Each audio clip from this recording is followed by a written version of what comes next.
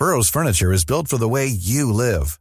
From ensuring easy assembly and disassembly to honoring highly requested new colors for their award-winning seating, they always have their customers in mind. Their modular seating is made out of durable materials to last and grow with you.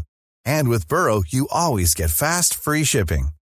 Get up to 60% off during Burrow's Memorial Day sale at burrow.com/ACAST. That's burrow.com/ACAST. burrow.com/ACAST. Wow. Nice. Yeah. What you're hearing are the sounds of people everywhere putting on Bombas socks, underwear, and T-shirts made from absurdly soft materials that feel like plush clouds.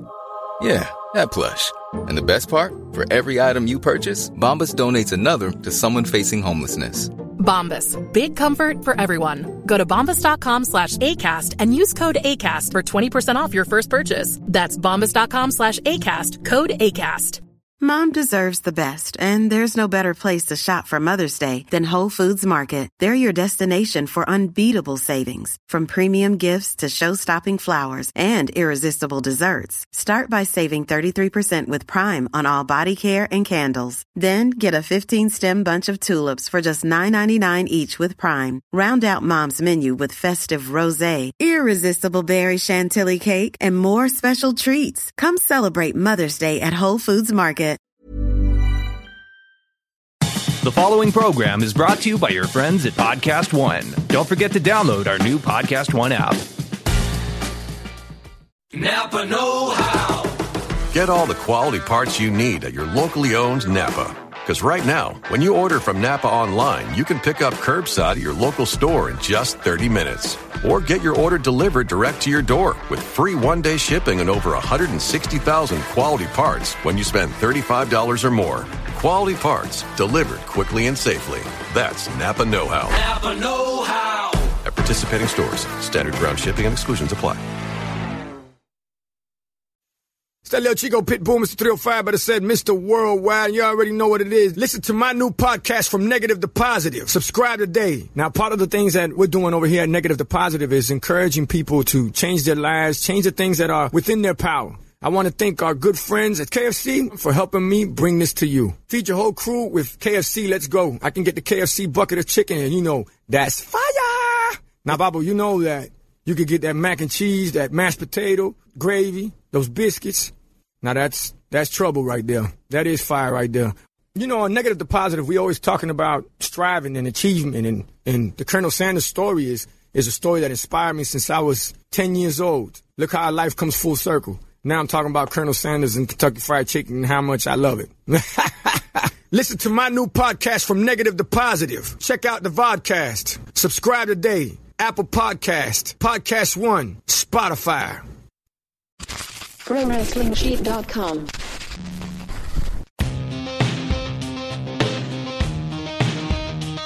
What's up, guys? Ryan Satin here with ProWrestlingSheet.com. Normally, we do these recap shows with my co-host. Actually, the host, I'm the co-host. Normally, the host is John Roca. John Roca's sick today. I guess he had to go to the ER and all that kind of fun stuff. I thought he had that whole, I'm feeling sick right before Thanksgiving week holiday. No, I don't think it's that, because he was supposed to, but Jamie Iovine is here in his place. Sorry, before I get into that. Jamie Iovine's here for one of the recap shows. I'm glad we got you here to do one of these. I know this is something you've been kind of wanting to do, where you don't talk about the news, where you can just talk about your opinions. Yeah, because on wrestling. I do find myself occasionally trying to focus on one specific part of a show, but we have to move on or talk about a specific news topic. Yeah. So this will be fun. Yeah. A fun change of pace, if you will. And no, Roca, I don't think it was that kind of sickness. Roca was supposed to come to Survivor Series with me. That's right. Your dad ended up going. And he got sick. He called me and was like, I'm so sorry, I'm sick. And then apparently he tried to come into the office yesterday, and they were like, go home, you're sick. And he's not coming in today. I found out when I got in this morning, though, so I called up Jamie. Jamie is here. And I'll be honest with you, Jamie, I am also run down. You had to go to. Did you go last night to Raw? So are you going tonight to SmackDown? I finally tapped out. I haven't gotten confirmation yet, but I've been trying to transfer the tickets to Kevin's name. I texted him this morning like, I am so tired, dude. Like, I can't make it. I mean, like, this is like the best problems to have. I know, so I shouldn't be like complaining here. But I mean, I'm like someone who doesn't go out a lot. You know that. I'm a hermit. I love staying home. I'm just sit and watch TV kind of guy. So, well, I mean, to be fair, you've already had almost 8 hours of wrestling programming. I think more than that. No, way more than that, right? Well, 2 hours of 2 hours of TakeOver. 3 hours of Survivor Series, then 4 hours of Survivor Series. Oh, that's right. Yeah. Then 3 hours of Raw, and then 3 hours of the Joey Janela's LA Confidential. Yeah, well, I didn't count that because that's not WWE programming. No, but it's still. I went Friday night to that show, and man, the thing is like I'll go to these shows because I want to go, and B, I want to cover them. But, like, a lot of things happened at all these shows, so then I'd have to, like, come home and write more stuff on it. So, I mean, the Arquette thing, I didn't expect it to blow up as much as it did. I didn't expect it to get as violent as it did. I mean, that match was crazy. Yeah, I mean, I don't know how much we were able – I mean, we can talk about it, but I wasn't there. I paid for it. I watched it at home. I mean, when I first saw, I knew that it was a replacement match. Obviously, it was a replacement. That wasn't the original match. What was the original? Joey Ryan, that's right. Yeah, and Joey got hurt. A lot of Joey's going down. Yeah, totally. That shirt is a funny shirt. Did you see that one? The injured Joey's one? Yeah. I like that. But I just was like, Nick Gage. I don't know much about this guy, but I do. From what I do know, we're never going to see him in NXT. I highly doubt that. No, definitely not. And I don't think he cares. No, definitely not. And, he's a former felon. He's like he actually went to prison and stuff. He's not expecting to go to NXT anytime soon. Even though, and I know a lot of CZW and like a lot of indie fans are going to ream me for this if I get this wrong, but I feel like he's the new. What's the name of that guy who used to be like the CZW dude, and like he did that spot with Joey Janela where they fell off the roof. Zandig. Yes, I feel like since Zandig doesn't really compete as much anymore, I feel like he's like a new era. Even though Zandig had some running power, I think in terms of just that guy who is never going to be in the mainstream is just that deathmatch guy. Gage is that guy now. Well, I mean, to be honest with you, if you had asked me a year ago or even 2 or 3 years ago if I ever would have probably written, if I thought that I was ever going to write a story on the side about Nick Gage, probably would have said no. If you'd asked if I ever thought I would see the name Nick Gage on TMZ, I would say 100% no. So it was a weird situation that Nick Gage kind of like got thrust into the spotlight here because of David Arquette. And the first time I ever even heard of him was when I saw him at Joey Janela's Lost in New York. And because everybody I kind of already knew, that everybody on that card when I saw it, like I even if I wasn't too familiar with them, I knew. I mean, the only other new was the Gringo Loco guy. I never heard of him before, and that was the first time I'd seen him. And Nick Gage, even then, I was like, because I didn't know he was that deathmatch guy, because I don't even think that was a deathmatch when he was at Joey Janela Lost in New York, and I was like. This guy looks like, he's got a Just Incredible vibe, in terms of his aesthetic. The way he wrestles, in terms of the way he looks and wrestles, he's got a Just Incredible vibe, but he seems older, so he's definitely not an up-and-comer. He's got a little bit of Sandman in him where... Well, he's hardcore. I mean, he's very hardcore. When I say Sandman, his moves aren't really crisp, he's a hardcore wrestler. Yeah, and...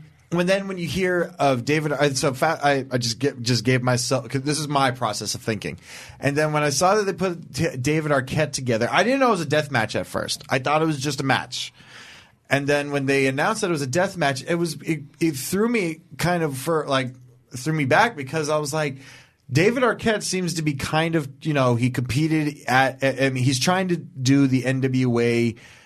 I mean, not NWA, I'm sorry. He's trying to do the territorial system with the indies, but like the right way, the old-fashioned way, if you will. He's trying to get respect from people. Yeah, and death matches, while they have their fans, it isn't usually viewed by a lot of like the older wrestlers as some like a notable thing to do. Well, basically, he told me when he was here last week that he's had 2 goals since coming back to wrestling. One of them was to get respect from people in the wrestling industry who he felt like he never got respect from, and 2 was to show people in wrestling that he's not a pussy.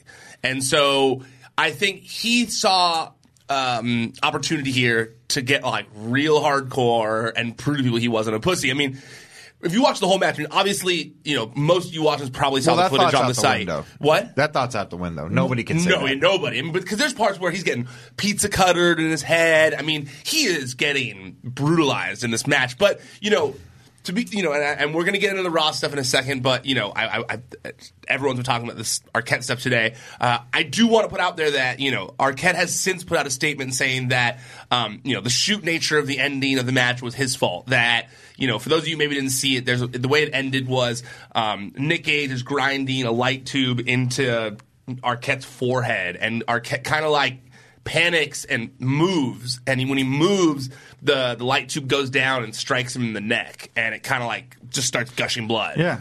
And so then Arquette freaks out, he leaves, he comes back, and then the match ends and he leaves. But he's since put out a statement saying that it was totally his fault, that it was his inexperience that caused him to get hurt, that it wasn't on the company. But I've also seen, Shane Helms going off today about the situation too, saying that like it's not on Arquette, that it's on the company who booked him, and that that it was irresponsible of them to put him in that kind of a situation. He said, this is what he said actually on Twitter, because it was this is what which is said. Interesting because Shane Helms played David Arquette's stunt double. Well, that's why he said like he was. He says later, he got into a whole debate about this on Twitter, but he says, like, yeah, I know David Arquette, so don't pretend like I'm just saying this out of my ass. Like, I know the guy. Like, but here's what he said. He said, a good booker knows what his locker room is capable of. And, wait. No, actually, hold on. This is the better statement. He said, with all due respect, they took advantage of your name value and put you in a situation that you weren't trained or prepared for, and it came close to ending very badly. Regardless of whether you want to do it or not, that's shitty and irresponsible booking.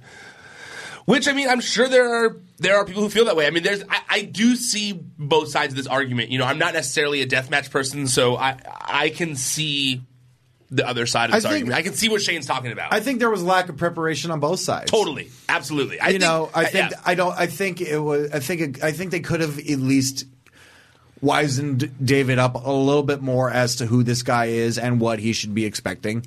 And also at the same time, it's not completely their fault. David Arquette should have known what he signed up for. Agreed. But I mean, even David Arquette, when he was here, he said when they asked him to do the match, he had no idea who Nick Gage was. Okay, but if you tell me, okay, do you want to do this match? I'm going to whip out my phone.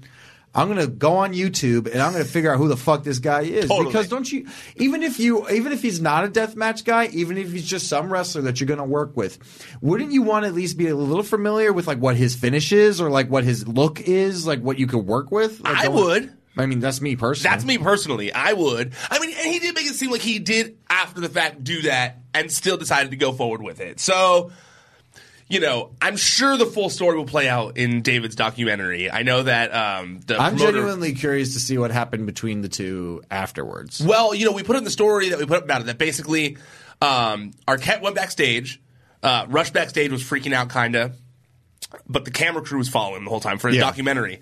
That's going to be some good footage, by the way. Then Luke Perry came running in, because Luke Perry was at the show. Yep. Luke Perry comes running in, says, hey, we got to get you the fuck out of here. You're bleeding. This is too much. We have to go to the hospital. We have to go to ER right now. And they rushed out. Then Nick Gage came back and just hung out in the backstage area. So I know they didn't see each other. No. And the promoter of GCW told me it does sound like the promoter of GCW suspects that David played that up a little bit. For his documentary, which is possible. I mean, worker's going to work. They're both working each other a little bit here. Everyone's looking to gain something out of it. I mean, if you're going to sit here and tell me that David Arquette didn't see deathmatch, that would be really dope for my documentary. It will, and it will, and the way it ended, all the news coverage, that'll be great for the. It's going to be great TMZ coverage. And then fast forward. Then I had Takeover, which was awesome. You were there too.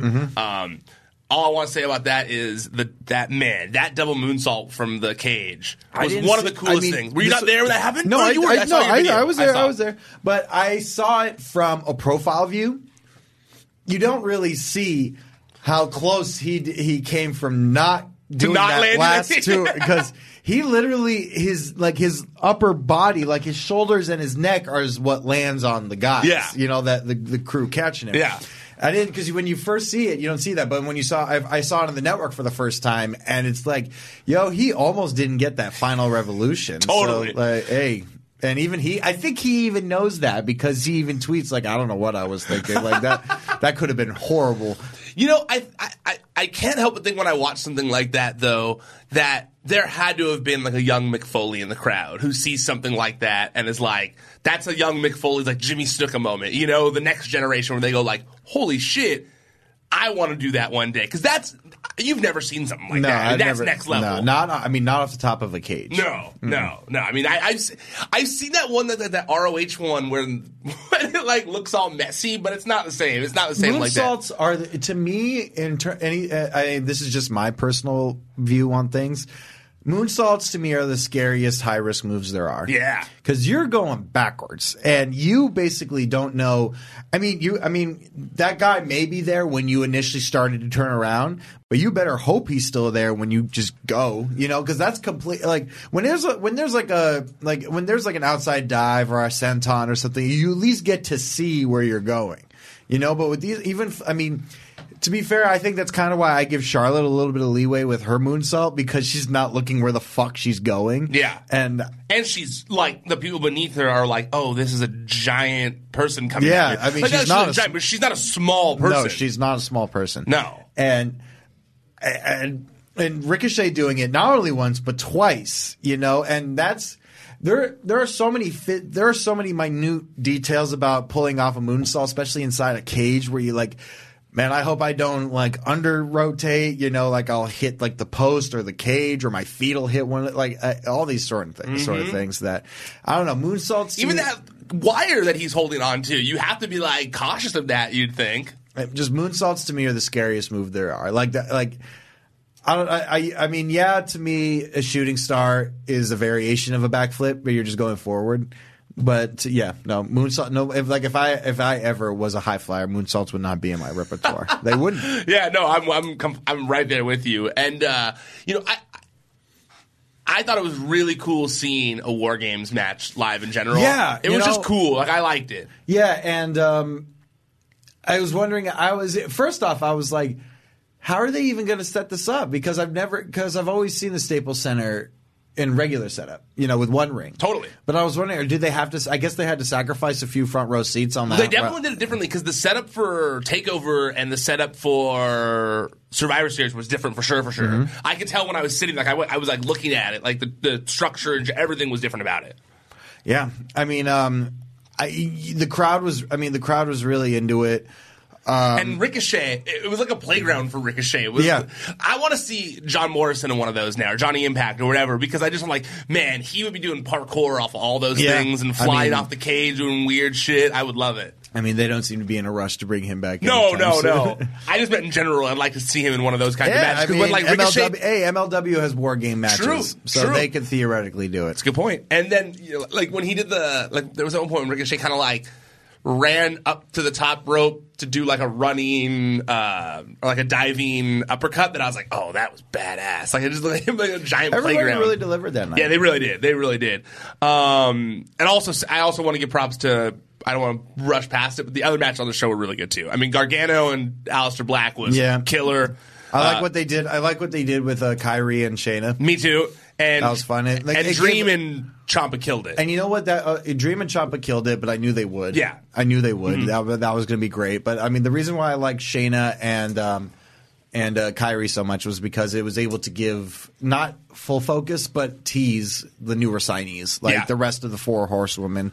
Well, the real, depending on who you ask. The four horsewomen of MMA. Of MMA, yes, and then now of NXT. And now how do you pronounce it? Io Shirai. Io Shirai. Io Shirai. There's one person on Twitter gets so mad when I pronounce it wrong. Yeah, they teased her, which was really dope. And she did another moonsault. I was just gonna say, you talked about impressive moonsaults, and looking back behind you, she did not look behind her at all. Like, she was just like, all right, let's do this.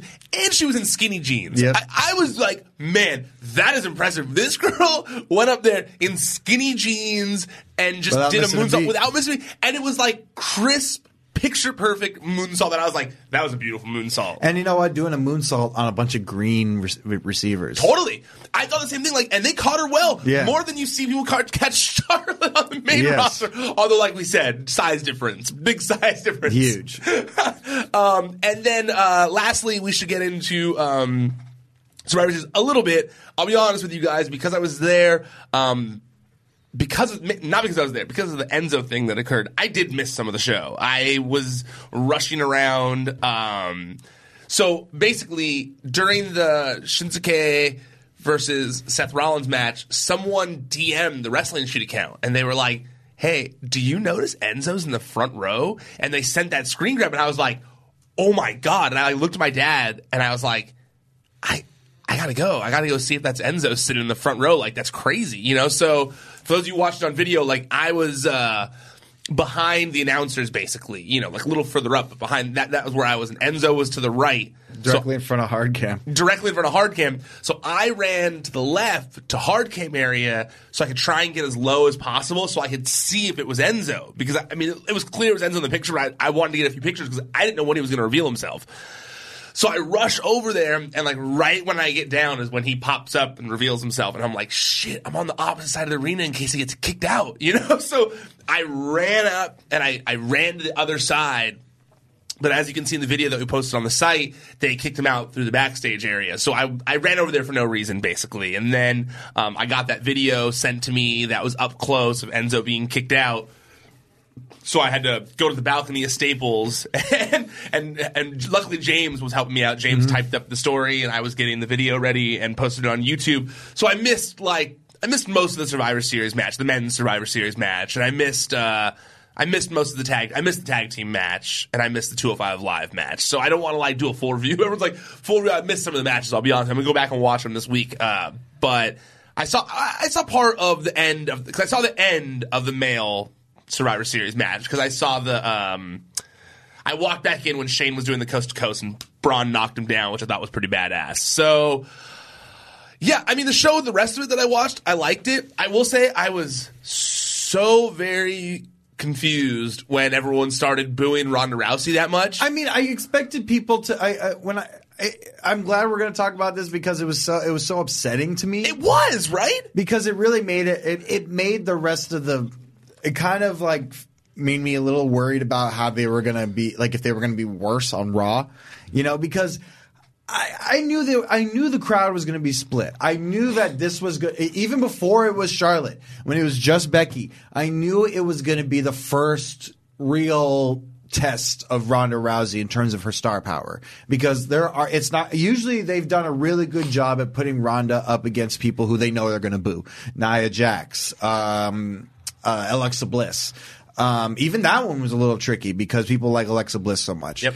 But when it was Becky, and I just saw how much steam Becky had, and I mean, to quote Michael Cole when he was talking about Seth Rollins, Seth Rollins is Becky Lynch is on fire right now, you know, and so hot right now, and I was like, yo, this is like, I kind of almost was like a little worried for her because I didn't know. I mean, obviously I have no idea the backstage goings on in terms of prepping Becky, but I wasn't sure if they were adequately preparing her for what this crowd could be.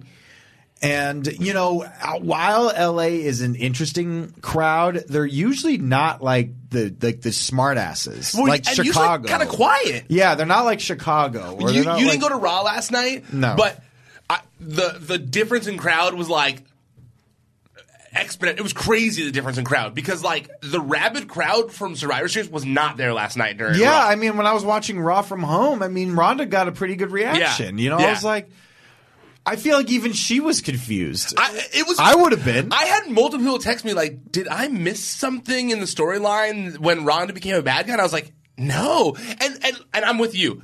I expected, especially when it was going to be Becky, I expected there to be some booing or whatever. Yeah, and I expect because you know this is the first real, in terms of star power, threat that Ronda's had. And Becky is, like you just said, very, very hot right now. Everyone is like everyone's cheering Becky, so I get it totally, you know.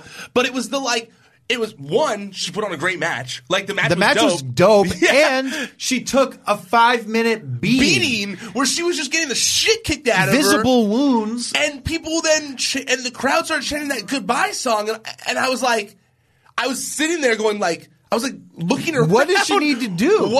Why is this happening? Like, what has she done to make this happen? It's almost like this, like, it's like a telling thing. It's like where we are in the world right now of like all the bad things are being cheered for some reason, and I don't get it. I don't understand in this world, especially the combat sports world, where if you want to throw professional wrestling in there, I don't know what more.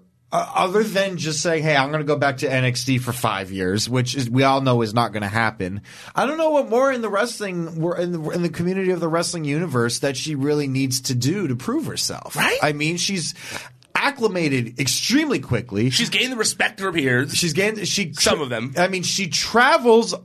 She does the house shows, which is more than her male equivalent does. She goes out there pimping the WWE to mainstream press, and she puts on, and she doesn't put on cookie cutter matches. No, she got the shit kicked out of her with a kendo stick, to where the kendo stick exploded. And you saw each time the kendo stick hit her, a new mark come out on her body. Like you saw it in real time. Like you didn't like see on Raw the next day the bruises from overnight. No, you saw them physically like happen to her. And they were chanting, "You deserve it." Like, and I was just thinking to myself, like, what has she done to deserve this? Like, she is giving up a very cozy life to come do something that we so enjoy. Taxing. Yeah, I was just sitting there just like dumbfounded, and people were tweeting me like, "You don't get it, you don't get it." It's handed everything, and I'm like, what? What was okay? Yeah, she was handed a title match early. Yes, you can argue that. Who cares though? I mean, sorry that Alicia Fox isn't the champion. I love Alicia Fox, but it would be silly if she was the champion over Ronda Rousey. It's just one of those things that I really don't understand. Like when you ask them, like, why do you boo John Cena? It's like at first it was like, okay, yeah, because he's being forced down our throats. But then after a while, it was like, what you know the work he does. Yeah. Why are we booing him? Well, I mean, I think it's twofold. One, it's mob mentality. Mm-hmm. They see others doing it, then they start doing it. I think two, it's like they see it as it becoming part of the show. Like that's like part of the act. And to me, like the reason I like PWG shows is because it feels like the audience, while small, not that small, but small, super supportive though, is there to like enhance the show. Like as much as they're rowdy and into it, they're not there trying to like take away the focus. They're there to try and help the show be as cool as possible. It'd be like when I go to Disneyland, right? And I go on the Indiana Jones ride. I'm not sitting there riding the Indiana Jones ride going like with a little kid sitting next to me going like, well, that looks fake. That's dumb. This is stupid. No one would actually do this. You know, like I'm going like, oh my God, that's Indiana Jones ahead of us. Where are we going? Because I'm like trying to enjoy it because that's why I'm there, you know? And yeah, so for instance, when it's the same thing when I go to like Halloween Horror Nights, for instance. Like I am not really scared of any of at least at this point, like a 30-year-old man, of things that come out. But I'll still scream just because that's part of what you do. That's part of the fun. I mean, there was always that kid at birthday parties when there was a magician. Totally. There was always that one fucking kid who had to ruin it and be like, I saw you put your kerchief like in your sleeve and shit. It's like, come on, man. Like everybody else is enjoying it. Yeah. Like do you really like, yeah, okay. And it's one thing to me to do it after the fact. Like it's like because we're super fans, obviously we're gonna pick apart things that we watch with wrestling, you know? But it's like when you're there doing it in the crowd, it's like, I don't know. I just feel like it's more fun to like go along with the show a little bit. Could so you like when you're imagine booing people that are supposed to be cheered, it like makes it less fun for the people who are there to have that like fun. Could you imagine if one horrible person would go to Disneyland and just start like saying like, look at all these idiots in like big furry costumes and stuff. That's not Tigger, that's a dude. And yeah, like going on Space Mountain and turning on his iPhone flashlight and just showing everyone the lights on in the place. You know, try to immerse yourself. You know, it's supposed to be an escape. Try to like escape from reality. You know, that's my personal opinion. That's my personal thing with it too. I mean, I've seen you there with little kids doing that, you know, with your little brother and stuff. So yeah, no, totally. I'm right there with you. You know, I'm doing one quick pause because I realize my computer's going to die. And I need to grab my charger at my desk, which is like 1 second away. In the meantime, while I do that, Jamie, you want to give a little ad for the network while I'm run over there and do that? What you got going on this week? Well, we have some surprise ones for the holidays, but not ones that we can announce yet. All right. Well, everybody at home, if you are trying to find some new exclusive items, some items that you can't find anywhere else, then you should sign up for the Network Live it's an app. On iOS only currently right now, but we are dropping on Android and desktop platforms very soon. Pretty much what it is, it's a new shopping network for a new generation. What you do is you sign up, and every week we'll do a product drop, a product you can't get anywhere else, or an early product that we'll get before it hits mass market.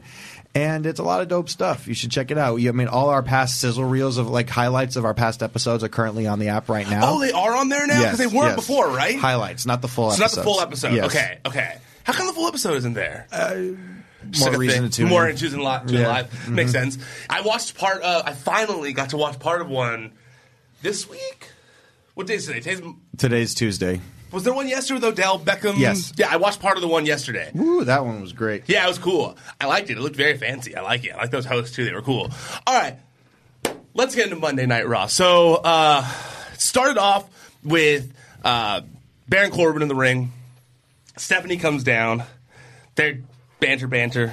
Braun Strowman then interrupts. And basically, at the end of this, we get it official that Braun versus Baron at TLC. And so if Braun wins, Braun gets to face Brock Lesnar at Royal Rumble. If Baron wins, he becomes permanent general manager.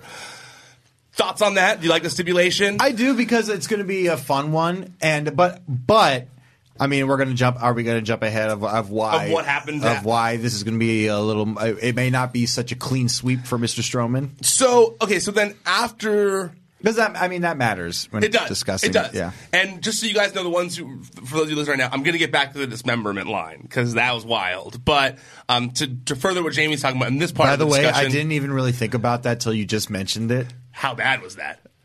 Because when she said it was such a throwaway to me. Well, and it's funny because I was rushing. I was a little late to Raw. So Christian, who here at Collider, I was meeting him there, and I missed that line live. There are some people who in live who were like even kind of were like boo a little bit. Well, I just saw all the tweets about it, and I was like, what are they talking about? And then Christian didn't tell me about it, so I didn't think about it. And then I saw after the fact, I was like, wait, what'd they say? And so I watched it this morning, and I was just like, whoa, we'll get into dismemberment. Actually, let's get into that now. So we're already here. So, yeah. So they list the stipulations. So when they're listing the stipulations, Braun says that he gets to pick the stipulations in the match. And that he's going to be he's going to tear him apart, basically. Well, that he's not going to be held legally accountable for what he does to him. But he said something about tearing Baron apart. Limb from limb. And then Stephanie says, well, dismemberment is a corporate liability, which is exactly what happened. Mind-boggling after all this crown jewels, Saudi Arabia. Because that's exactly what happened to that journalist. Yeah, I mean, the guy got dismembered, and it brought huge negative press to the company. Why on earth would you script Stephanie to say that line? But I don't think it was.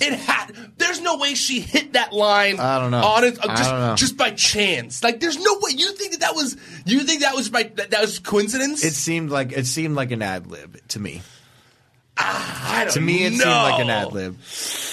To me, Stephanie isn't ad-libbing a lot on TV. Like, Stephanie's following the script. I don't know. The script is pretty solid. But she's also the one person who could get away with it. Oh, if it was a flub, that has to be one of the stupidest fucking flubs ever. Like, ever. Because that was a big flub. I mean, anyone who saw that coverage, anyone in the company knows the word dismemberment. They didn't even want to say Saudi Arabia on TV for a few weeks. I don't know. Dismemberment I didn't see it like that. Really? No, I didn't. I mean, it was maybe a poor choice of words, but I don't think that's where they went in. I don't think they really thought about it. I don't. You don't think in this show where they also referenced that Roman Reigns deserved to have his cancer come back because of his past discretions in the Shield? I'm sorry. Maybe I think that's thought a separate. went into this? I think there's a 10-person writing team. I think that's two separate things. I do. I really do.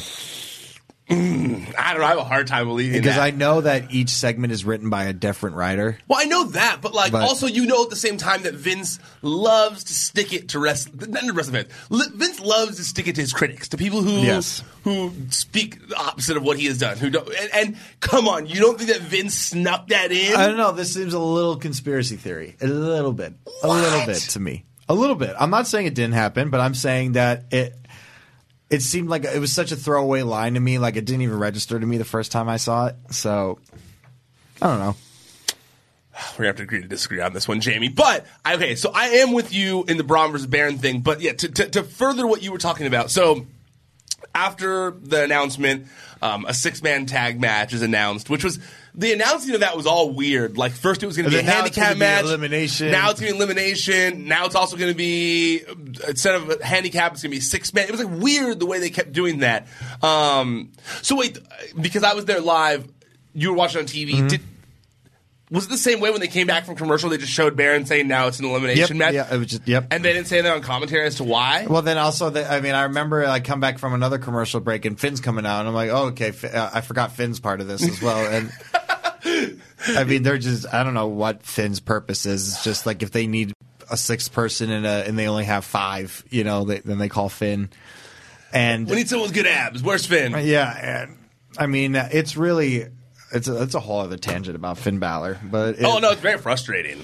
I don't know he made somebody mad, or he's just nobody, or it's just Vince just does not want him at all. I think this is me guessing.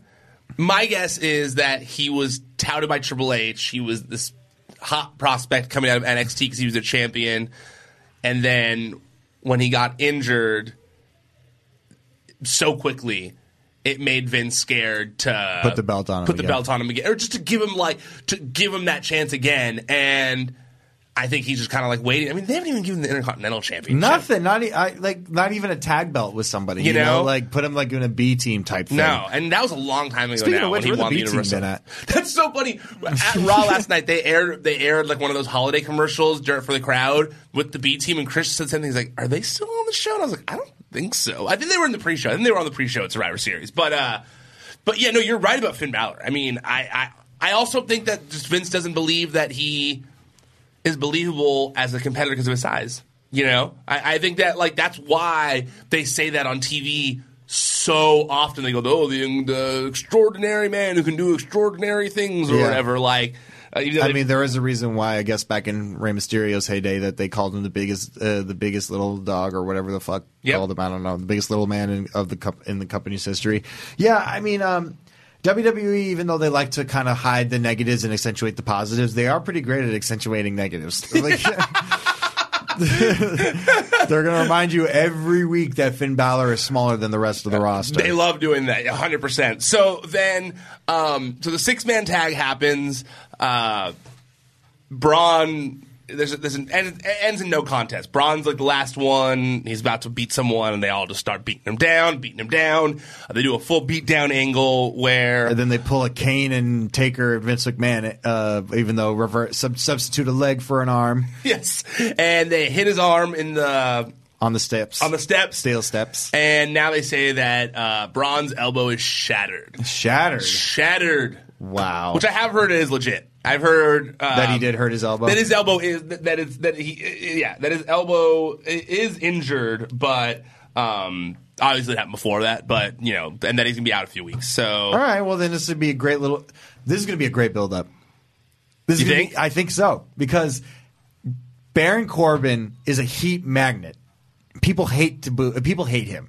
People hate Baron Corbin. And now, for the next few weeks until TLC, we're going to get an unchecked Baron Corbin just being an asshole, because Braun's going to be out, and he's just going to go out every week and talk about how Braun Strowman's not here, and he took out Braun Strowman, and now he's the current big guy right now.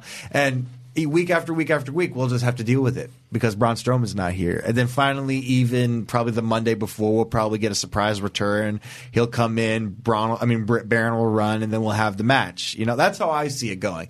I didn't know that they were going to keep him off TV for a little bit. I think they're going to, yeah. And that changes my thoughts on it a little bit. Originally, I thought that they were going to use that going into the match and make that as kind of an equalizer to make it more interesting, not a slaughter. Makes sense. You know? And I didn't know that they would actually, this was an injury. Like, he was going to be off TV for a minute. So, from what I've heard from a good source, that's what I've heard. So that makes it a little bit different. Now it's going to be a little more, it may be a slaughter again, but this time people are going to be actually waiting for it, you know? Do you think, okay, so Baron Corbin versus Braun happens at TLC, right? And I believe they said if Baron loses, he loses all power, right? He doesn't lose his job. He loses all power. Do you see them going that route? Because he has been like, you know what? Now, actually, as I'm saying this, I think I light bulb just popped in my head as I said it. He's totally losing the job. He's totally losing the job to Alexa Bliss. Alexa Bliss did a really good job when she had that quick little moment as a GM. You think they're keeping her off TV for a little bit because of her injuries. She'd be a great GM and have two female GMs. That'd be interesting. I could see them doing that, right? Yeah, I could see that. Yeah. And also, I mean, yeah, there's also maybe another possibility. We got, Brock does something and helps Baron win. Yeah, maybe. I mean, to be fair, didn't Baron help him win the title? Yeah, he did. He did, right? Yeah, because when he started the match, he hit him with the title belt. Yep. So all right. I guess that also makes a little bit of sense, and then it helps prolong Braun versus Brock till Mania. Yeah, then we just get because Braun has to win the Royal Rumble then this time. Yeah, and I guess we just get GM Baron for a while, and then until the next one comes, whenever that is. Yeah, I guess I don't really need to see Baron Corbin back as like a main roster. Because now that because it was so funny, the timing of when he became Corporal Baron. Not Corporal. What is it? Constable. Constable, which they've dropped, and I don't like it because I like the name Constable. Yeah, me too. But when he cut his hair off, that was the same time he started wearing suits. Yeah. So we haven't seen like Baron Corbin without his hair in his gear. No. And I don't know what that would look like. It's a little frightening to me. I almost feel like he can't go back to that old lone wolf gear. It won't match. It wouldn't. It wouldn't match because he had to grow stringy hair before, and it kind of matched his whole grunge thing. Well, he can't be called the lone wolf anymore because, as we all know, wolves have lots of hair. And he's lost his lone wolf status. I'm sorry. When I look at Baron Corbin, I don't think hairy man. I don't. I mean, he doesn't even have a full beard. He has just this thing, whatever that is. How annoying are the wolves in Red Dead? I don't like them. Those motherfuckers, dude. There's a lot of nitpicking I could go on and on about Red Dead.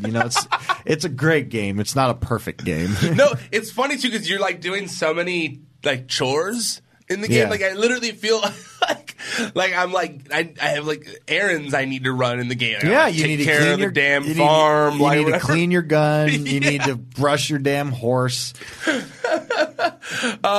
so that beatdown happens. Now we get to the Rollins promo.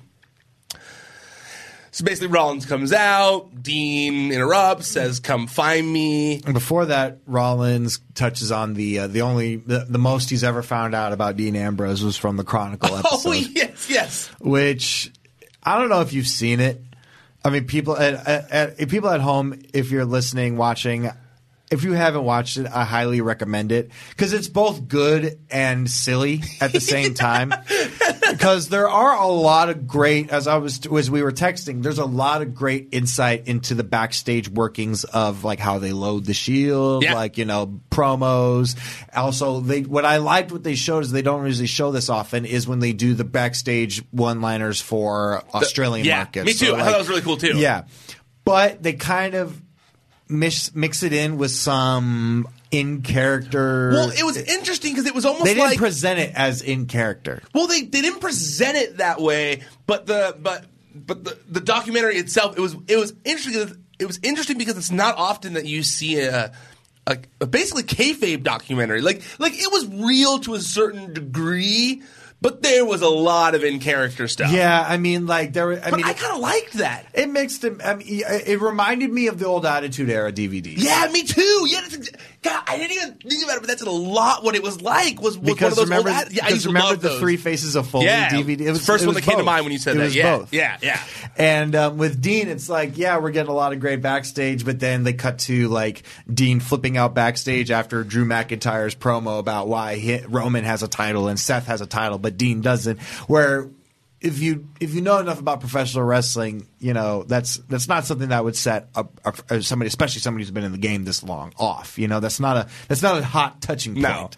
No. But that seems like you don't see like a wrestler like brooding in the corner over the scripted promo that just happened in the ring. Afterwards. So it was a little silly. You know, I kind of laughed at every time Dean would get mad for whatever reason, and it's just, why are you mad, Dean? I'm mad because the world is against me. It's like it does, and it was a great, because you know what it is, and I don't even know if they meant to do this. Chronicle became part of the storyline. Yeah, like if you want to get because they used to, even though Dean appeared and had a promo at the end of the night, had a promo with the garbage can at last week. Had a promo with the garbage can, yeah. I mean, that's what it was. No, I know. I just picture him doing the promo, looking at it. I get what you mean, but I picture like an acting class where Dean's doing like a serious scene with a trash can. But yes, you're right. But they never really said why. You know, and that was a Vince call from what I've heard. That Vince was like, doesn't necessarily need it. And I do think this week they a little more tried to explain why, but I'm with you. I think this documentary actually did a better job of explaining Dean's heel turn and frustration behind it than anything they showed on TV. So I'm with you. That if they started putting up content that if you want to connect a little more dots on Raw, on SmackDown storyline, but you have to go back and watch the network, I don't know why they wouldn't do that. Seems brilliant to me to use it for that reason. I mean, we were talking via text before you came here, and we were both kind of saying that the ending of the Dean thing when they showed his actual turn was really, really cool. The way they edited it. If you watch this Chronicle for any reason, watch it for how they shoot, how they edit, what music they put to it. They make Dean's turn on Seth like a movie. Yeah, with that noise, with the no noise like thing, the high pitched. Yeah, I loved it. The same noise they make when like a bomb goes off in an Afghanistan movie. It's like. And they just cut to Dean, like his head is buried in the mat, and he's like screaming at the mat, and it's like, God, this looks so much better than anything Dunn would have put together. I thought the same thing when I was watching. I was like, man, they need to show, if anything, they need to show just this part to get a better idea and be like, hey, you want the full backstory of why Dean turned? Go to the network, which they didn't do, and I'm shocked because You mentioned that you're an acquaintance with the guy who put it together. And we follow each other on Twitter. So props to him. Like if he ever sees this, that was one of the better pieces I've seen put together on one of those things. Agreed. Yeah, no, I'm glad you said the same thing. I wasn't that it wasn't just me because I felt the same way. I was like, man, this is something people need to go watch. It was well done, and I'm glad because I agree with you that like it was fun because it was like really well done, but then at the same time like kind of goofy because it was in kayfabe. But it works because it's Dean Ambrose. There's the scene where Dean Ambrose flips out on some caller that we don't ever know who it is, but they literally focus on the call for 5 minutes, and he's mad at him for interrupting his gym session. I hope that it was supposed to be Seth Rollins because of what was said on Raw. That's what I got. But I almost think that Seth Rollins was smart enough to put that together, and that maybe wasn't in the script, that he was like, let's just mention that. That makes sense. That was me. That's why. I mean, they opened it up with Dean just being a huge asshole to the camera. It's like, can anybody be this miserable just always and kiss his girlfriend the way he kisses Renee Young? The little that's like, wait, come on. Nobody who kisses their girlfriend like that is just mad all the time.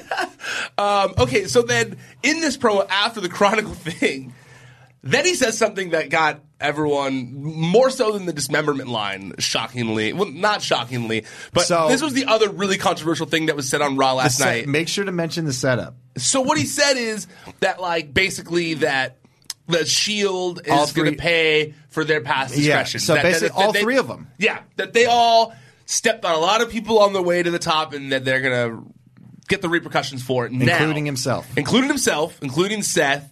And he said, including Roman, he said, for what Roman did in the Shield, he has to answer to the man upstairs. Yeah. Implying that Roman's cancer returned due to the things the Shield has done in the past. Yeah. Which is fucking crazy. Yeah, I mean, I like to think that they called him and asked if they could. I'm almost positive that they did. I would bet money on the fact that they did. I've heard from a source that they did. And that Roman maybe even suggested it. But here's the thing. Here's my thing when I look at it. I get it. Roman probably thinks, in Roman's mind, it's like the heat thing. Like, oh, I'm coming back. And when I come back, built-in heat right there, right? And on top of that, wrestlers, when a wrestler dies and the family is cool with it, they'll do something like this because they go like, oh, this is what the wrestler would have wanted. They would have liked to still be involved in the storyline after they died. But like Roman is not dead. When people made that argument about Eddie, Eddie, Paul Bearer, all that kind of stuff. Jim Neidhart now. But Roman is alive. And Roman could potentially, Roman is dealing with a life or death situation. An illness that can end in death if it goes that way, right? So I just don't understand the point of throwing that out there in a television show that is scripted, because it's like, and I'm all for blurring the lines of reality and fiction, but not when it comes to like death. Yeah, and to me, this is twice they've done this. Yeah. They did it the night he announced it. Well, and the night they announced it, I was a little less mad because he was there. I kind of got it. I'm not saying that it was an initial outright. I mean, it wasn't an internal when they first did it, because I was like, hey, mad respect to them. That was a great move. That was a really crazy move to do, and they did it. Yeah, me too. But then when you do it again, it's like now you're basing because now whenever you think back on Dean and Seth, when not so much. Because now the roles have reversed. Now Dean is the face and Seth is now Dean is the heel and Seth is the face. But now that's part of it now. Is Roman's real life battle with leukemia. Yeah. And I don't know. To me, when you have such two talented people as Dean Ambrose and Seth, and in my opinion, we're seeing Dean Ambrose in his prime right now. Me too. Because I don't think we had Dean. I think Dean got really complacent. I don't know Dean, so I can't say for sure. But it's to me, judging even from the Stone Cold Steve Austin podcast where he really phoned it in, and Austin even was like, come on, dude, what the fuck? Come on, you're in the room with Stone Cold Steve Austin.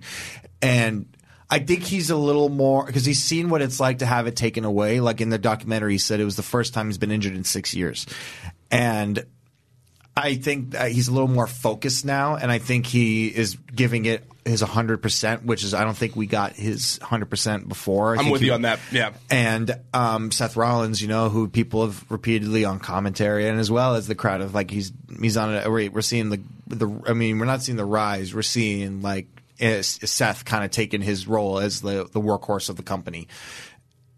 I don't think you need something as controversial as Roman's real life health issues to make that feud better. Yeah, I don't think you need it.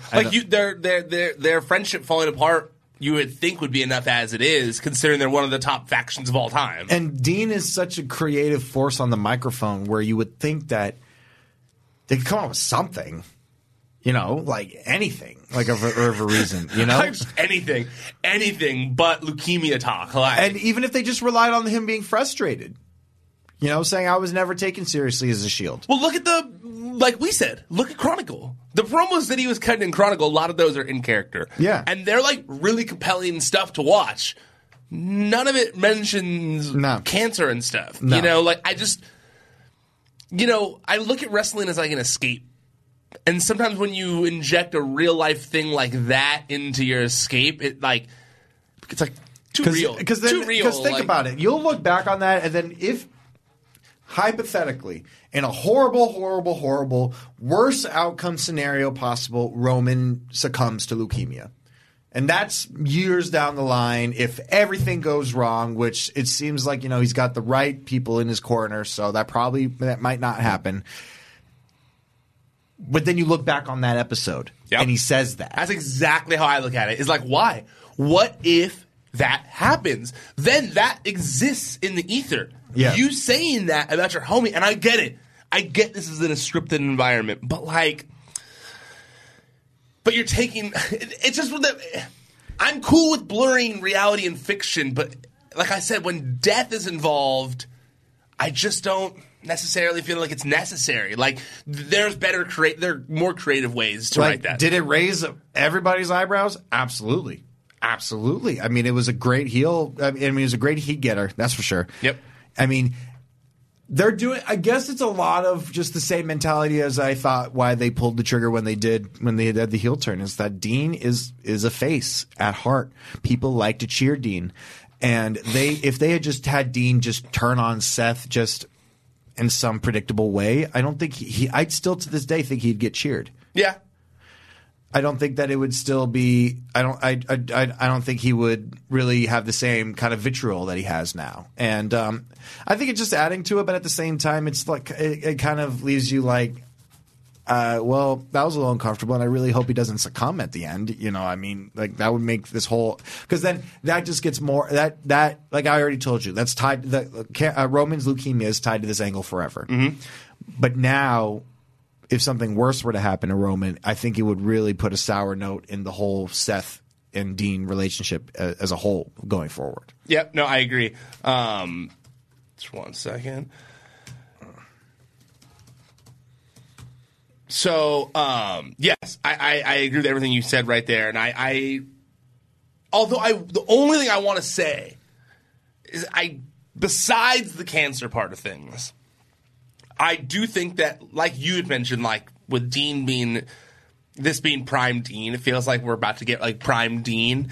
I did feel like these were like the edgiest, most like old school feeling Dean Ambrose promos we've seen in a while. Like the kind that I used to see people talking about on YouTube all the time. Like CZW. Yeah, like all that kind of stuff that people were always raving about, like his promos. I do feel like they had this like sense of realism to it a little bit, and I did like that. And I'm sorry, when he said, "What's that smell?" when he came back out, I was like, "What is that?" What?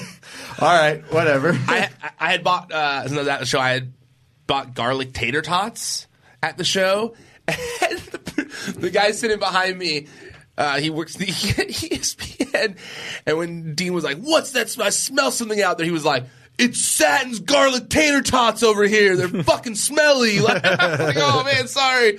All right, so we'll get back to the end of the Dean stuff at the end, but one thing I wanted to mention here is the next thing where they had a vignette that aired for Lars Sullivan, seemingly showing that he's going to be on, I would assume, on Raw. Yeah. And the tweets from WWE, they say Raw, right? Like hashtag Raw. Mm-hmm.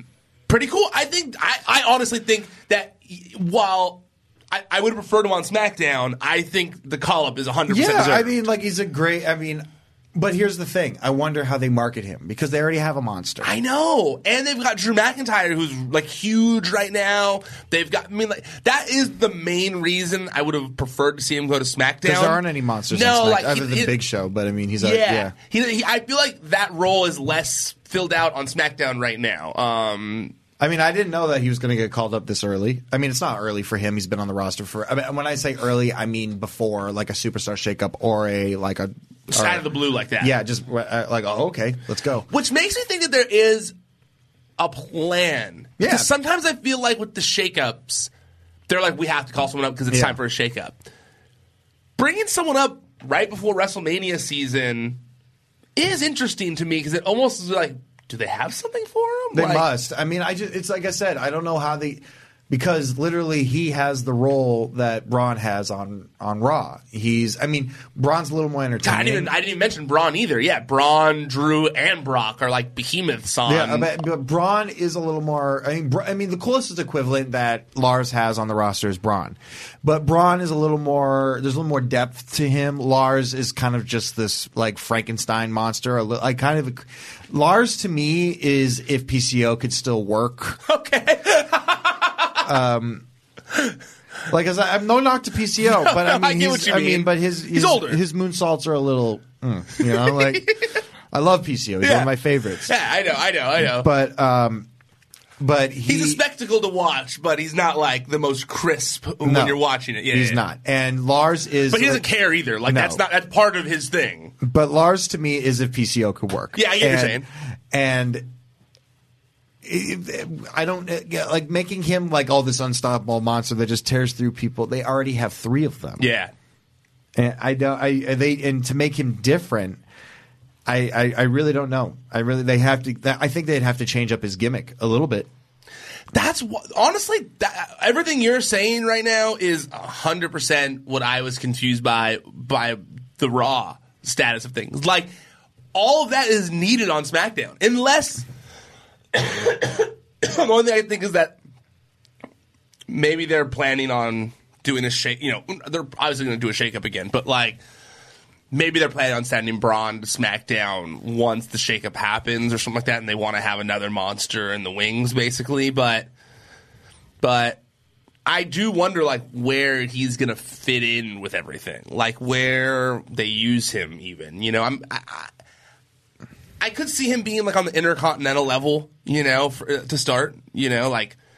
But it's, I'm very much interested. Because even though he is a big dude, he's not a tall dude. No. He's just like a... overpowering looking dude. Like he's a monster. He's very thick. Yeah, he's very thick. He's a Rhino. He's a little taller than Rhino though. Yeah. And speaking of actually Rhino, Rhino's in one of these next segments here. He's in the catering segment. Right, well, I'm glad we're going to talk about this because I'm not a big fan of this whole thing. So Drake Maverick's in catering. Kazim, who works at WWE, which is cool, seeing him have a line on Raw, makes fun of Drake Maverick. Well, and then everyone starts making fun of Drake Maverick. In case all our viewers at home didn't catch this, which I'll be shocked if you didn't, Drake Maverick during the the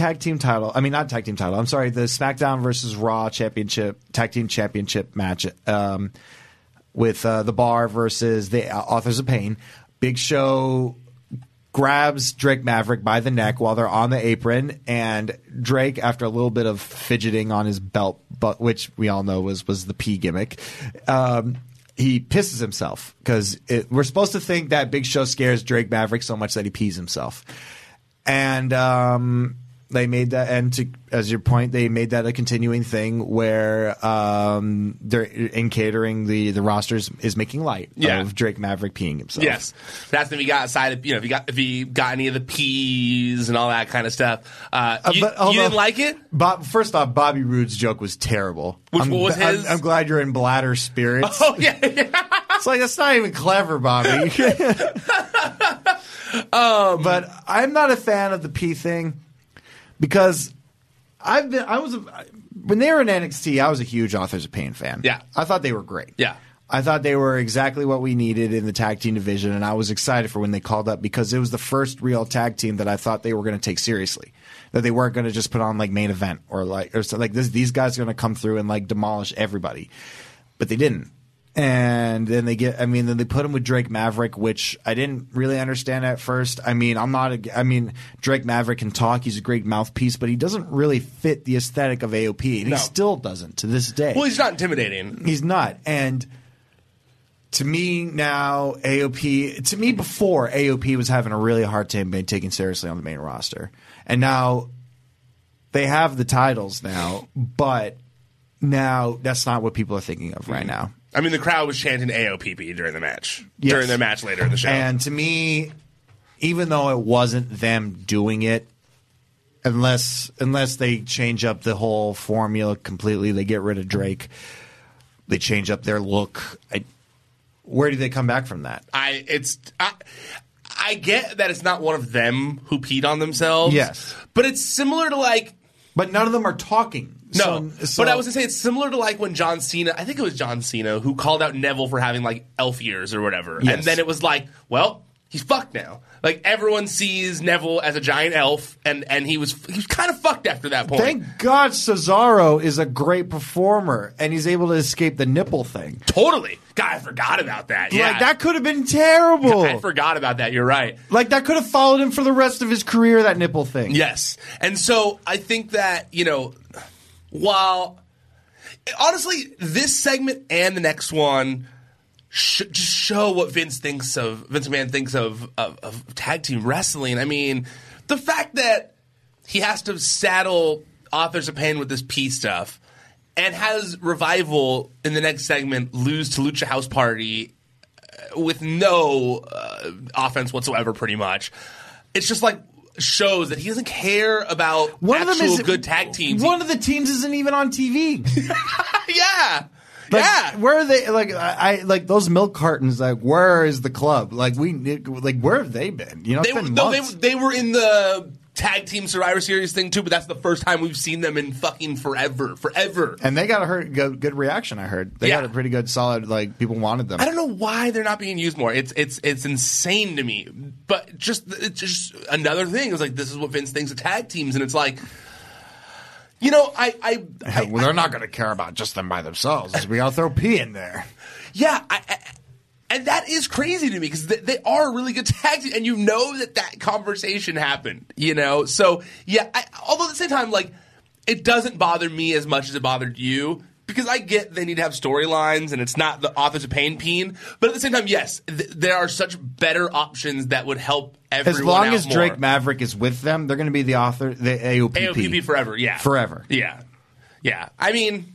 Yeah, that sucks. You're right. Yeah, they're going to be solid. It bothers me because I loved, like I said, I loved the Authors of Pain because I saw potentially what could – I didn't think they were going to revolutionize the tag team industry, but I did think they were going to maybe spark some life back in it, again, make some unstoppable force that like an up-and-coming tag team would have to topple to get the belts back. I could honestly, and I hate to say this, but I could see them getting split up in a superstar shakeup and them each being pushed as singles guys on different brands. Oh, no. I don't know that. It's just me talking. This is me guessing. Oh, my God. That would be terrible. But, like, you know, Vince just hates tag teams. He does. And they are big, tough dudes. And, I mean, I forget who said. I think it was Dash Wilder who tweeted, like, an old match of theirs. And it was it was a 2-year anniversary of their takeover match with DIY. Yeah, and he said tag team wrestling can be fun.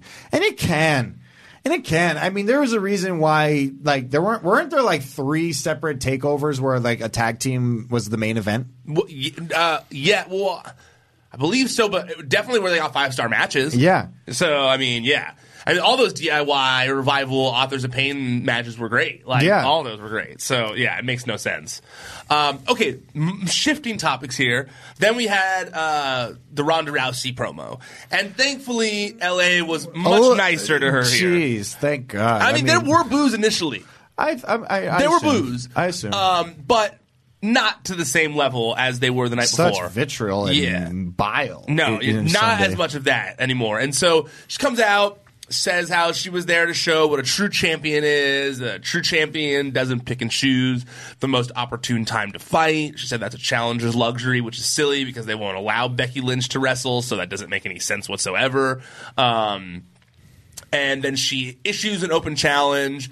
Baron Corbin comes out. Place goes crazy, hoping that it's going to be Baron Corbin who's answering the challenge. If you really have been paying attention in class, you know that's not going to happen.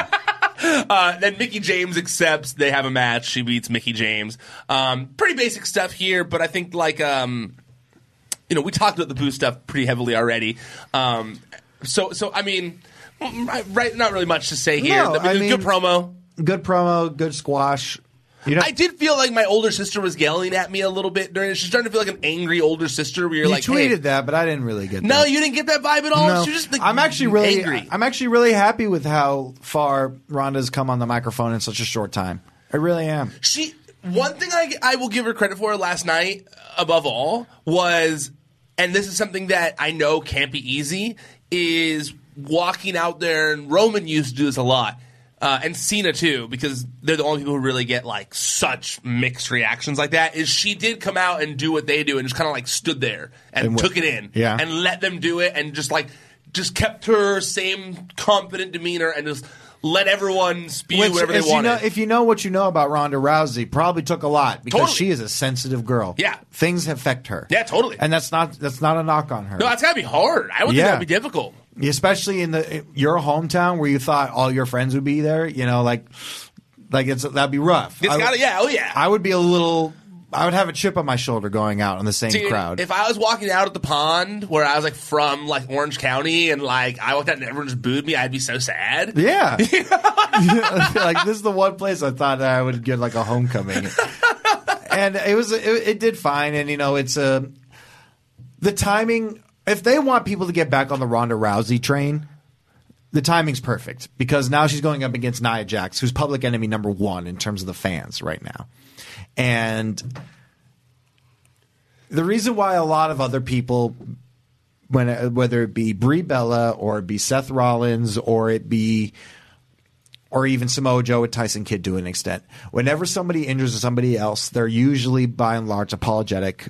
Not apologetic, but saying like, I'm sorry. And the other guy is usually like, I understand these things happen. But this is the first time really we've seen Nia Jax go like, yeah, I knocked that bitch out, like it's like she comes out and does this every time, And, that heat was nuclear at Survivor Series when she walked out. We were talking earlier about how LA is typically pretty quiet. Mm-hmm.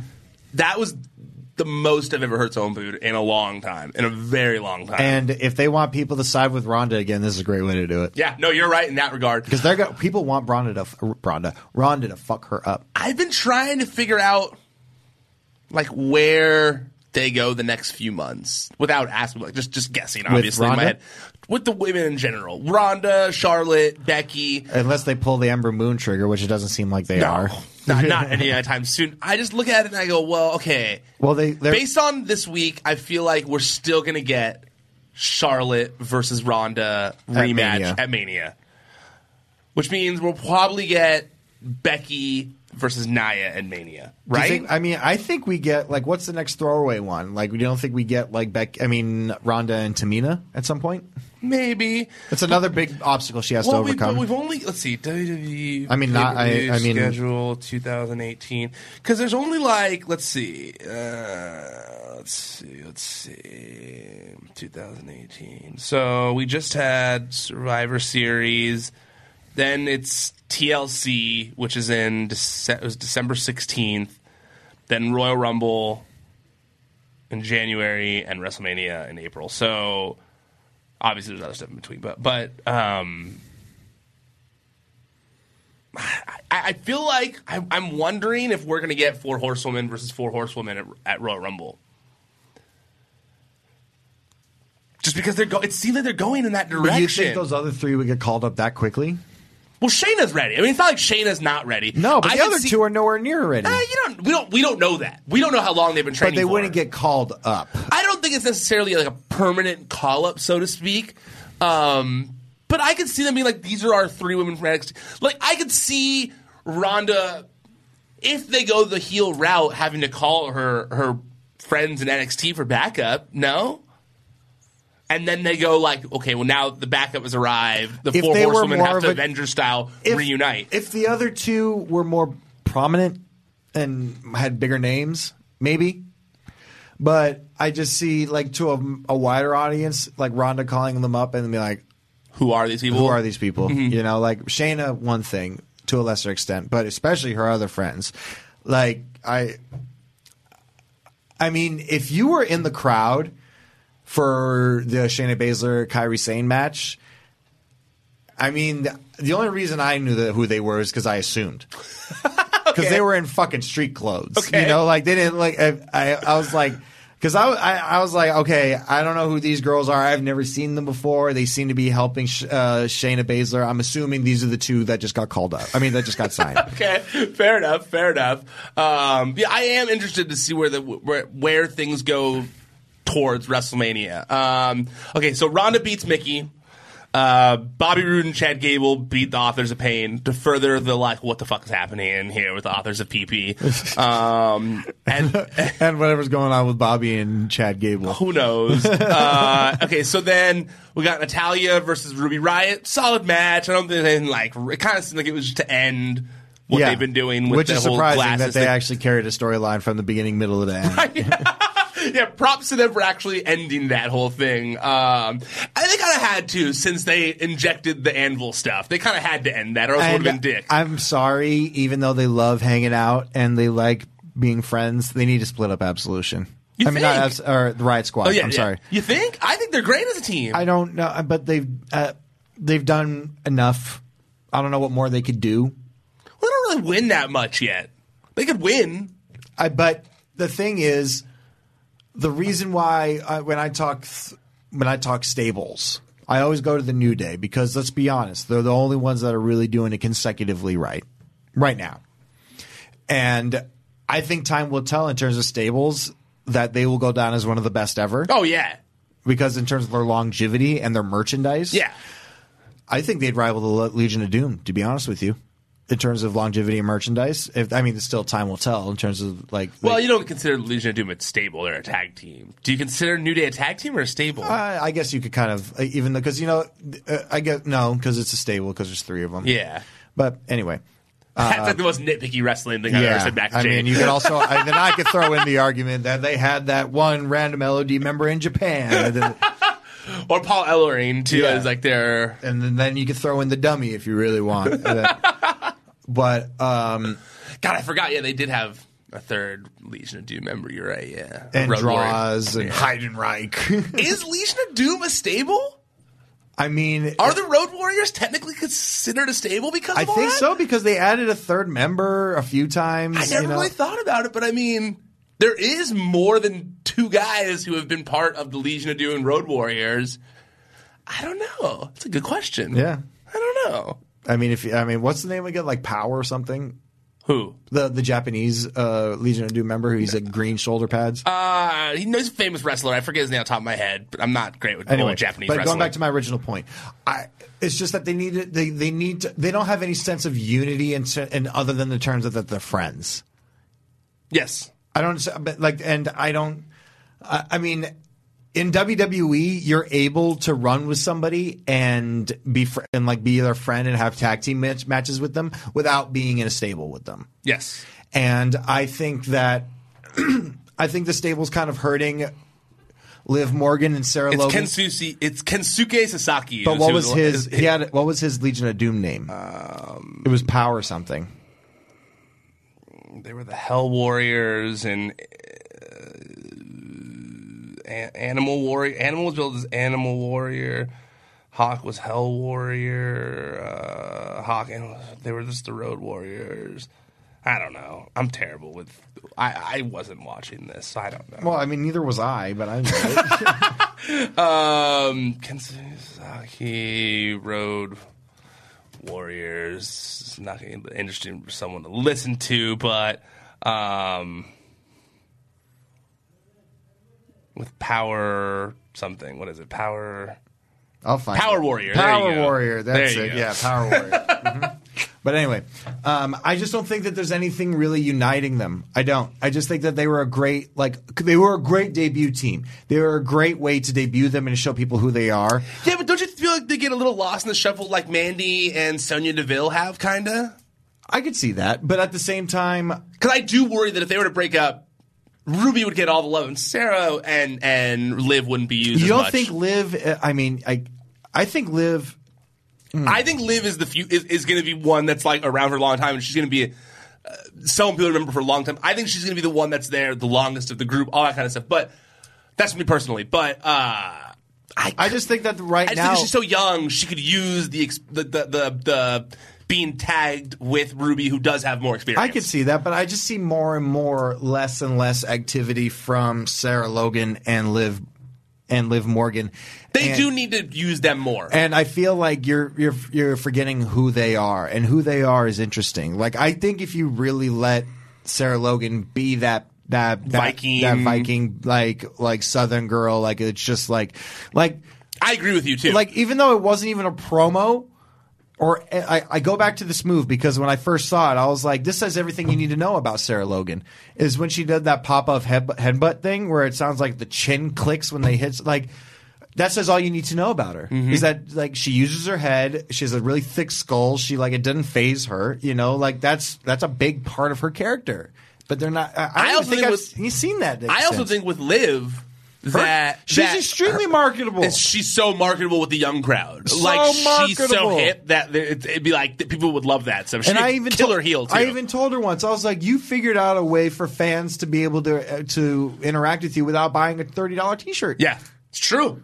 They can go get a blue tongue or whatever. 25 cents Jolly Rancher candy. Totally. Okay, and then I think lastly, there wasn't much else to the end of the show. It was Ambrose cuts the promo. Well, Ambrose was playing hide and seek with Seth throughout the entire show. And then he finally reveals himself, comes in the ring. Rollins comes running out. That was so awkward, by the way, when they cut to Seth on TV and Dean. I guess they wanted Dean to acknowledge it, but to like still could finish the promo. Yes. So he's like, "Where you going, Seth?" Well, anyway, what I was talking about, I got to fill time before he gets here. Wouldn't he have, like, if he was scared of him, wouldn't he have left when he saw him coming? Instantly. I thought the exact same thing. He didn't even get fazed by it. And then also when Seth comes running, he did this funny thing in the ring where he was like running in place, waiting for Seth to come into the ring, and then he just got tackled, and it looked so silly. It was almost like my favorite recent clip of when Braun realizes that when he's chasing after Baron Corbin that he sprinted a little too fast. So he kind of had to hit the brakes a little bit. It was very much like that. That was my favorite thing ever when I saw that. That was so funny. Oh my God, because he literally like, oh. He looked like a grown version of that, like, you know that gif of that baby when it like walks into a room he's like not supposed to be in, he goes, ooh. Have you seen that one? Yeah. It looks just like a grown version of that with a beard. Totally.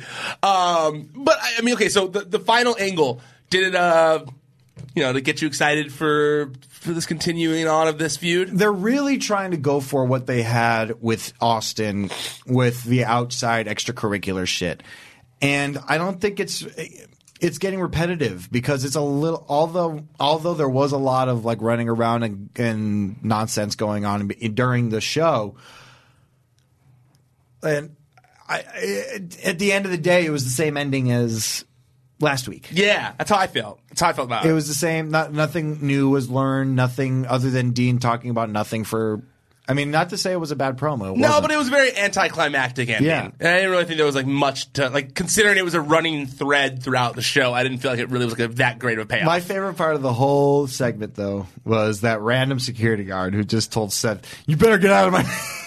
That was the best. I was like, "You better get out of my face." Hey, I don't know, but you better... That was, oh man, I didn't write that down. That was, I don't know, but you better get out of my face. That was one of the highlights of the show. If that had been a real security guard, you'd be like, "You're not helpful." You're not helpful at all.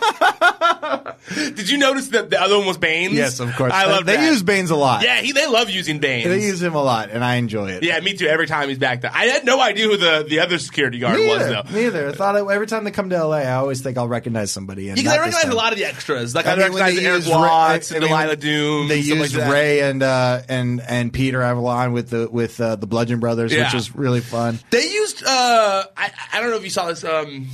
If you got there early enough for TakeOver, did you see that they used Fidel Bravo in one of the dark matches at TakeOver? I didn't, no. Against Keith Lee? No, I got there right as Riddle was walking out. Yeah, me too. And I was like, man, good for Fidel Bravo. Like, nice SoCal love for that guy. All right, we got to get out of here. We've gone a little longer because we had to do all that weekend talk at the top. Jamie, where can people find you at? You can find me on Instagram at JAMIE.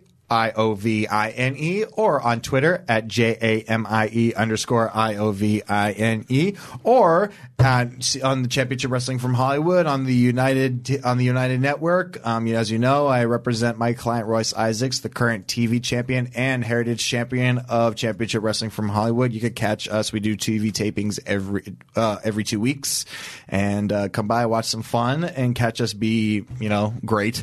Also, if you haven't already, sign up for the network, the new shopping network that we developed. It's up and running. We've had already some great drops with people like the Wu-Tang Clan, FaZe Clan, Fortnite stuff. We had one with Jonathan Chebin. I don't even know how to pronounce his last name. I'm sorry. You guys had one with him on there? Yeah, the cooking one. Cooking one. And we're doing drops every week. So I'm instead of this one because of the holiday, Thanksgiving holiday, and we're back up and running right afterwards. And it's fun. We got a lot of dope stuff in the pipeline that I can't announce just yet, but we will very soon. And I hope everybody just has a great Thanksgiving. I also hope everyone has a great Thanksgiving.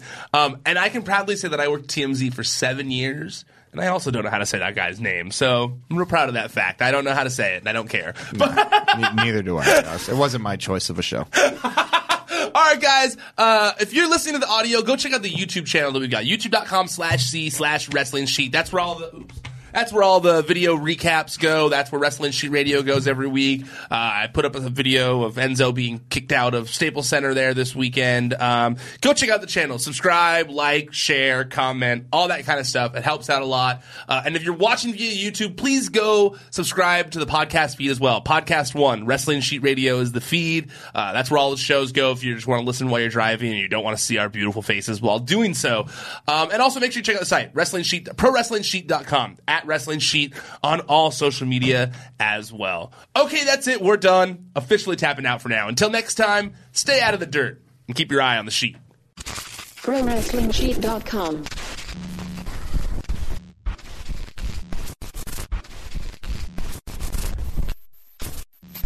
Napa Know-How. This month, Napa's got all kinds of motor oil deals that can save you some serious cash. Like a 5-quart jug of Napa full synthetic motor oil for just $16.49. With savings like that, you may start feeling like a VIP. But don't let it go to your head. These oil deals are for everyone. Quality parts, helpful people. That's Napa Know-How. Napa Know-How. General states pricing. Sales prices not include applicable state, local taxes, or recycling fees. Offer ends 8/31/20. When was the last time you thought about your batteries? I mean, that's what they do, right? Stay unnoticed, unseen, shoved in a battery compartment, and click, your stuff works. But you're going to be thinking about this one. Duracell Optimum, the battery that can make your devices work even better than copper top. Toothbrushes, faster. Screwdrivers, faster. RC cars, yeah, an upgrade without upgrading. So just this one time, do you and your devices a favor and upgrade to the power of Duracell Optimum. Mom deserves the best, and there's no better place to shop for Mother's Day than Whole Foods Market. They're your destination for unbeatable savings, from premium gifts to show-stopping flowers and irresistible desserts. Start by saving 33% with Prime on all body care and candles. Then get a 15-stem bunch of tulips for just $9.99 each with Prime. Round out Mom's menu with festive rosé, irresistible berry chantilly cake, and more special treats. Come celebrate Mother's Day at Whole Foods Market.